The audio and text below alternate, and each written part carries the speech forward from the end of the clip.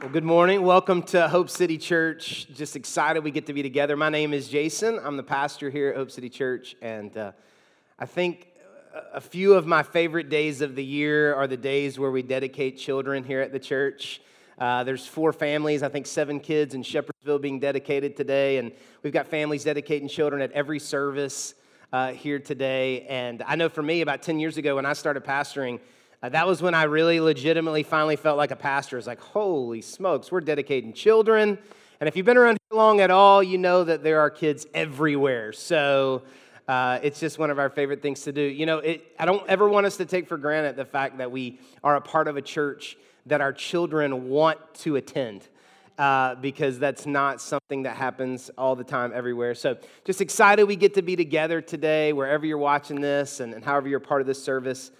Thanks for being a part. Today, we are continuing our series called The Goat, where we are taking 12 weeks to study the most controversial, most popular, most polarizing figure in history, and that is Jesus Christ. And we're calling the series The Goat because Jesus is the GOAT. Jesus is the greatest of all time. And so what we're doing is we're studying the book of John. We're reading the stories and the miracles and the teachings of Jesus. And at the end of this 12 weeks, it's going to lead us right up to Easter Sunday. And on that day and on that weekend, we will celebrate Jesus doing a very goat-like thing, resurrecting and giving us a chance to have life. And so it's going to be a special day.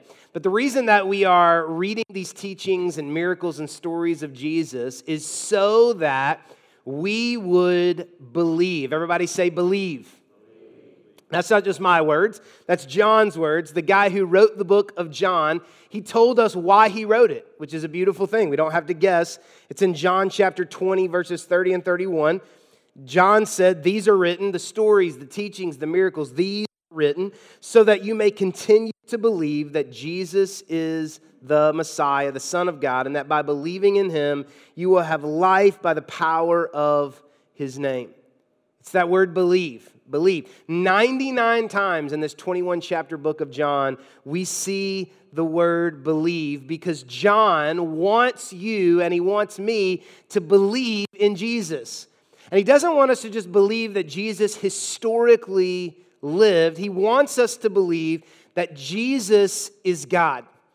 That Jesus is God. He's not just a man. He's not just a teacher, but that Jesus is God and that he is the answer to sin and to death, and he is the only way to have life. And so John spends 21 chapters showing us how Jesus is God. And so if you've ever wondered, what's God like? We can look at Jesus and we can see what it is that he's like. And so today we are going to read a lot of John chapter 3. Just a heads up. We're going to get to the most famous, popular verse in the history of the Bible today. Everybody knows this one.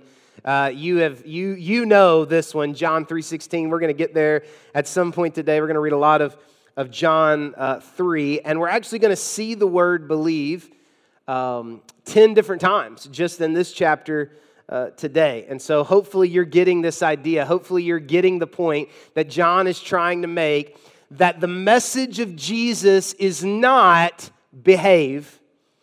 The message of Jesus is believe. It's not behave, it is believe. And so we're going to be in John chapter 2, but what I want to do, or John chapter 3, but what I want to do is I want to pick up at the very end of John chapter 2. So we're going to pick up right where we left off last week. And just the last 3 verses of John chapter 2, where we left off, Jesus has officially kind of come out in the public. He has turned water to wine. That was his first miracle. And he has made a whip and he's cleared the temple. People are tweeting now. People are Instagramming now. The word is getting out. His ministry is public. And so, as you might expect, when somebody as awesome as Jesus begins to do awesome things, people are paying attention. And this is what it says in John chapter 2, starting with verse 23. It's on your sermon guide, by the way, if you want to follow along with that. It says, because of these miraculous signs, the one we were just talking about, and some other ones that are not in here, Because of the miraculous signs Jesus did in Jerusalem at the Passover celebration, many began to trust in him. Verse 24, but Jesus didn't trust them because he knew human nature. Verse 25, no one needed to tell Jesus what mankind is really like. Dang. Jesus doesn't trust you. You're like, wow, that hurts my feelings. It may, but it's true that Jesus doesn't trust you. But don't take that personally. It's not just you. It's all of mankind. This verse is a great reminder to us that the human heart is fickle. It's fickle. If anybody ever gives you the advice to trust your heart, don't take that advice. It's terrible advice. Your heart lies to you. The human heart is fickle. People are starting to flock to Jesus because Jesus is doing some awesome things, right? But Jesus knows that people love to hop on the bandwagon when things are going good. So he's not letting that go to his head. Think of it like this. You don't know how many friends you have when you win the lottery. You know how many friends you have when you need help moving, right? Okay, so it's similar in this idea that just because Jesus is doing these amazing things doesn't mean that all these people who are saying they're in are in. And the reason that this is important is because we will always, all of us, be inclined to think that we're more spiritual than we really are. We'll always be inclined to think that we love Jesus more than we do. We will always, when things are going good, we will never be able to imagine a scenario where we wouldn't have faith. When God does something miraculous, we will never be able to imagine a scenario where we would not be all in for Jesus, right? But the human condition is such, human nature is such, that we really don't realize we need God until we have a need. And so the cycle usually goes that we need Him, He shows up, we are excited about it, we forget about Him until we have a need. This is the human condition. And these verses are a beautiful setup to what we're going to read today, because in John 3, we're going to meet a guy named Nicodemus, and Nicodemus is a spiritual man, and he loves what Jesus does, but he doesn't believe who Jesus is. He loves what Jesus does, but he doesn't believe who Jesus is, and maybe there are some of us in the room today who find ourselves in that spot. So let's jump in.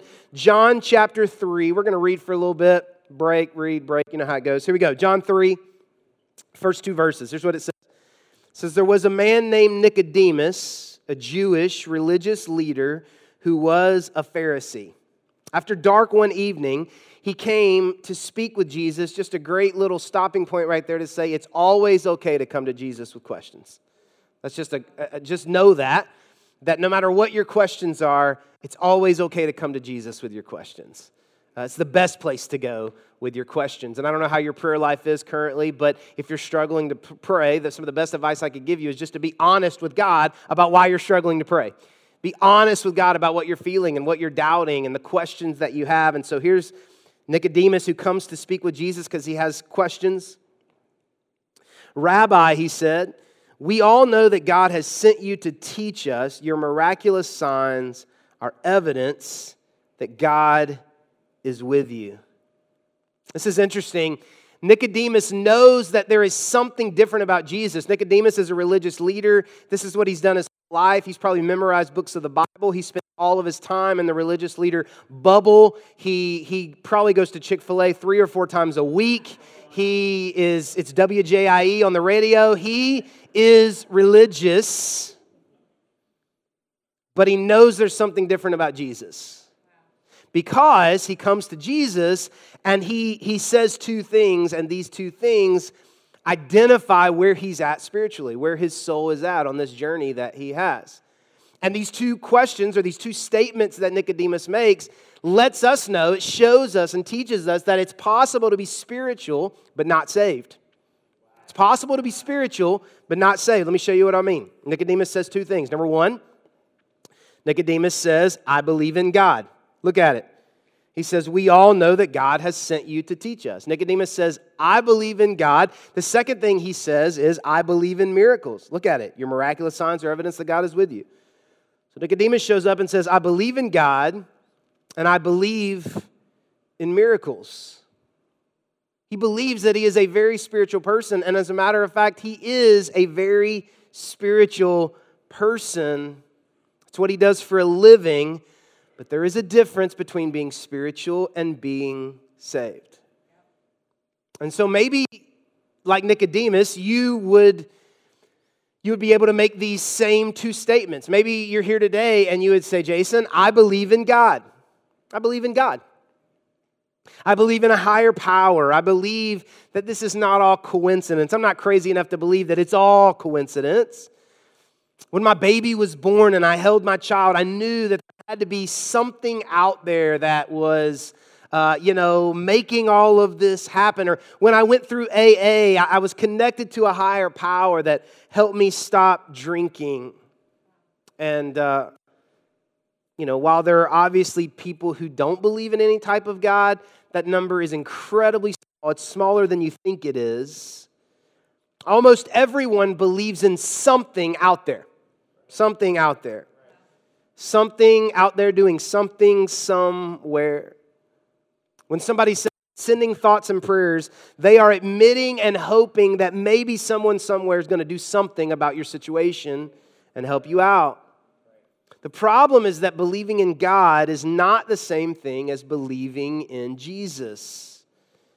But let's look at the next statement. The second statement is, I believe in miracles. So maybe you would say, I believe in God, and you would say the second thing, I believe in miracles. Who doesn't love miracles? Who doesn't love it when you're sitting there with the cop lights on behind you and you need to get out of this one, and you know you don't deserve to get out of this one, but you're like, Jesus, if you'll get me out of this one, I will go to church the rest of the year. And the cop shows up and says, just need you to slow down. Oh, it's so spiritual and it's miraculous. Never happens to me, but you would think the preacher would get out of those, but no, it never happens. We love miracles. We believe that someone somewhere out there is doing something for our good. So we ask for people to pray that we get the job, find a spouse, get pregnant, find some extra money, or get healed. And even people who don't believe in Jesus believe in miracles. Believe in some cosmic force that, like, if a domino could fall, then something good could come their way. Something good could happen for them. And so Nicodemus shows up and says, I believe in God and I believe in miracles, but it's obvious that he's still searching because it's like 2 a.m. and he has snuck out of the religious sleepover that's happening somewhere, and he's come to Jesus because he believes in God, he believes in miracles, but he's not satisfied in his soul, right?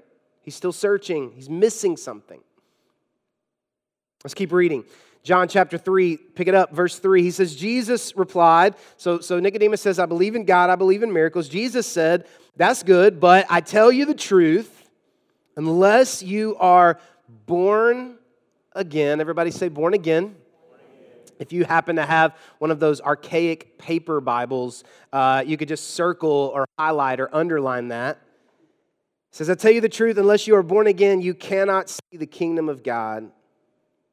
And Nicodemus says, what do you mean? How can an old man go back into his mother's womb and be born again? This is a great question.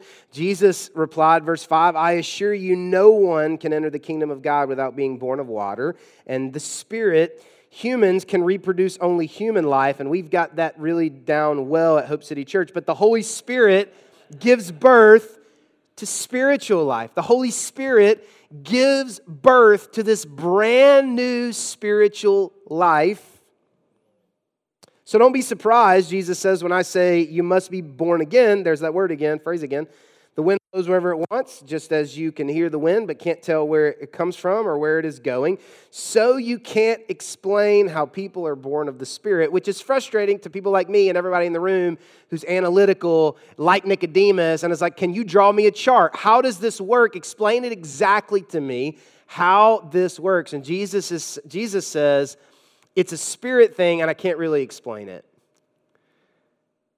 In other words, Jesus is saying, in a sense, that if you have to explain it before you experience it, you'll never experience it.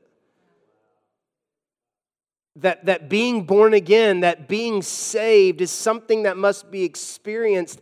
And while you can describe some of the effects of a new life with Jesus Christ, you cannot explain it beyond or better than an experience that happens when the Holy Spirit creates a new life in you. And so Jesus says, you can't really explain it. And so for the next 12 minutes and 38 seconds, I'm going to try to explain it, all right? I'm going to try to do what Jesus said you can't really do. All right. I want to read this other verse to you from Ezekiel, which I'm pretty sure you've probably never read. It's in chapter 36. If you did start Ezekiel, you didn't make it to 36. And I love these verses because it is a beautiful description of what it is like when the Holy Spirit gives you a new life, to be born again. Ezekiel chapter 36, 2 verses 26 and 27, this is what it says. God is talking and he says, "And I will give you a new heart." Everybody say new. "And I will put a new spirit in you." Everybody say new. "I will take out your stony, stubborn heart, and I will give you a tender, responsive heart. And I will put my spirit in you so that you will follow my decrees and be careful to obey my regulations." When Jesus comes into your life, when you find Jesus, everything changes, not because Jesus makes you better, but because Jesus makes you new. He makes you new.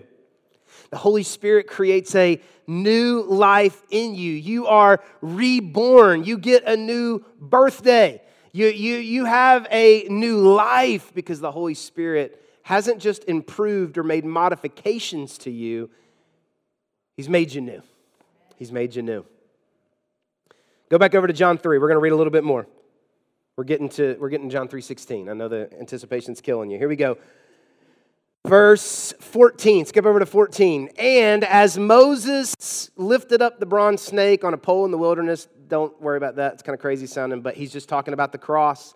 "So the Son of Man must be lifted up." He's just talking about being hung on the cross. So that, why? Why does Jesus go to the cross? "So that everyone who believes in him will have eternal life." Here it is. "For God so loved the world so much that he gave his one and only Son, so that everyone who believes in him will not perish but have eternal life." God sent his Son into the world. We said the first week that Jesus is God who put away his godness to leave heaven to come sleep on your couch. Who would do that? Only God. That God sent his Son to sleep on your couch, not to come and judge you because your house is dirty, but to save you, to save the world through him. Verse 18, "There is no judgment against anyone who believes in him, but anyone who does not believe in him has already been judged for not believing in him, in God's one and only Son." Two more. "And the judgment is based on this fact. God's light came into the world, but people loved the darkness more than the light, for their actions were evil. All who do evil hate the light and refuse to go near it for fear that their sins will be exposed." Last verse, "But those who do what is right come to the light so others can see that they are doing what God wants." Now, we have probably set a record today for the most Bible verses read at Hope City Church in a sermon. And there's a lot of verses. And if I could sum up all of these verses, I would sum it up like this, that Jesus is telling us that it's not enough to be spiritual. It's not enough to believe in God. It's not enough to believe in miracles. Life comes from being, here's the phrase, born again. Born again. It's not a phrase that we say a lot. I heard it a lot as a kid growing up. Maybe, I don't know why, but it's a phrase that is not as, I guess, popular. I don't know. But it is a biblical Jesus phrase. You got to be born again. And here's why John 3 is so important, because I believe it's possible that we could do the right things, all of us could do the right things, come to church, be a kind person, pray before our meals, pray with our kids before they go to bed, help sick people, but never be born again, never be a new person by the Holy Spirit. I don't say that to scare you or trick you. I don't want you to think that like you're going to think you're saved, but you're going to get to heaven and Jesus is going to be like, ha, ha, ha, got you, you're out. That's not the way it works. He's not trying to trick you. But religion is tricky. And it's tricky enough to convince us that we are good with God based on our behavior. But the message of Jesus is not behave. The message of Jesus is believe.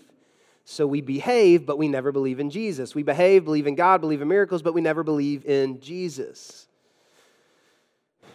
So what I want to do for the last few minutes is as best I can, I want to give you 3 ways that you can know that you're born again based on what we just read.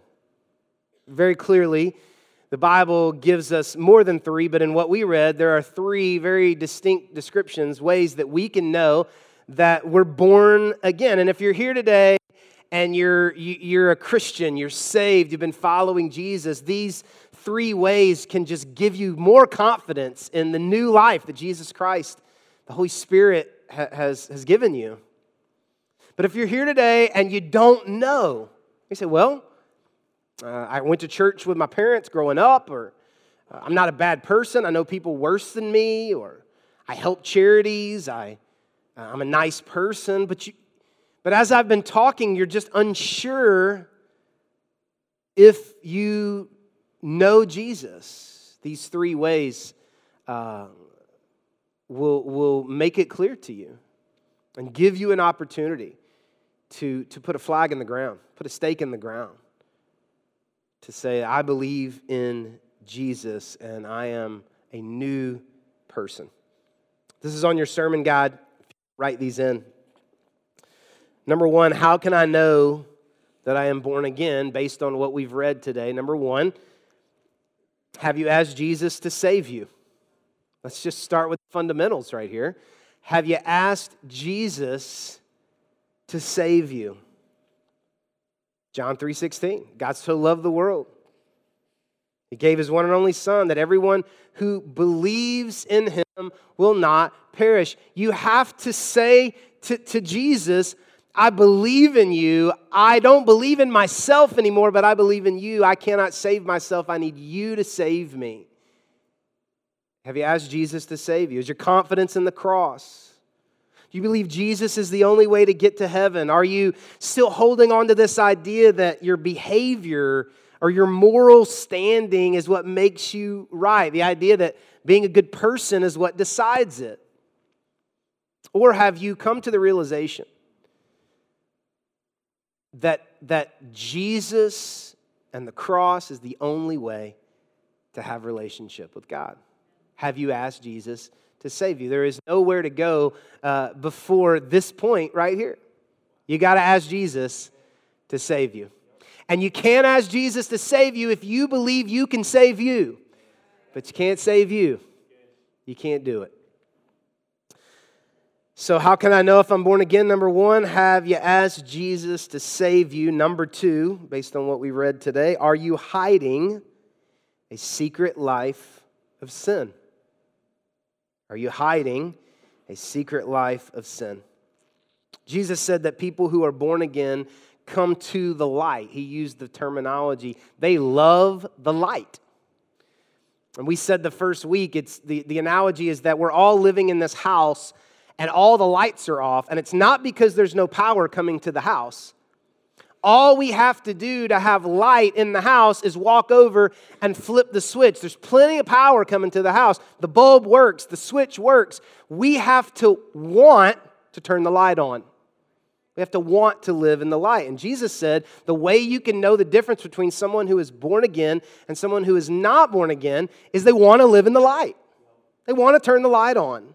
But people who don't, people who are not born again don't want to live in the light because they don't want people to see their life. He's talking about bringing our life out into the open, not living a secret double life. Now, I want to be super clear that there is a difference between struggling with something in your life and making a bed and living there and living in that. You know that. Please, I hope you know that. This is a beautiful, safe place to work out whatever it is God is working out in you. So this is not you're out. Jesus says, just bring whatever it is you're trying to hide. Just bring it to me. Turn the light on. Right? It's possible to believe in Jesus, but still not believe that your sins can be brought into the light. I believe in Jesus, but I can't bring him this. And Jesus is like, yeah, that's your old life. I have made you new. If you believe that you've been made new, bring it into the light. So if you're struggling today, like, am I born again? Am I saved? Am I born again? Ask yourself this question. Have you asked Jesus to save you? That's the most important. But are you hiding a secret life of sin? If you are, it's probably because you don't believe that you can bring your sin to Jesus, or that it's forgiven or washed away. How do I know I'm born again? Have you asked Jesus to save you? Are you hiding a secret life of sin? Let me give you one more. Does your heart respond to God? We read this in Ezekiel. He says, I put a new spirit in you, a new heart. I take out your stony, stubborn heart. That sounds like my heart, just right there, just heads up, stony and stubborn. And he says, I take that out and I put a tender, responsive heart in you. I know words like tender and responsive sound a little bit feminine, but don't let that throw you off. They just mean that when you feel God leading you or convicting you, or when you know of a need, or when someone needs help, that you are aware that God is reaching out to you, that God is connecting with you, and you respond. You respond. When you're in spiritual moments and you know that God is calling you, do you respond? See, once you're born again, you have a new heart put there by God, and that heart is built to respond to God. Now listen to this. It's possible to believe in Jesus. It's possible to not have any skeletons in the closet and to be morally upstanding, but still not have a heart that responds to God. You know this person, right? Maybe you are this person. But I'm willing to bet everybody in the room knows somebody that is like a Jesus person, and they're like a really good person, and maybe they're lying to us all, and there is a bunch of junk in the closet, but I don't think so. But we can't figure out if they believe in Jesus and they don't have any skeletons, why do they have no joy? Why are they the meanest, like most cynical, most jaded, most bitter person that you've ever met? You know people who don't know Jesus who have more joy than they do. It's because they have not been born again and allowed the Holy Spirit to take out a stony, hateful, bitter, unforgiving heart and put a new heart in them that is tender and responsive. I'm not saying you need to cry every day, guys, but I am saying that when you feel the Holy Spirit doing something in your life, you don't have to crack a sarcastic joke. That it's okay to respond to God. Respond to God.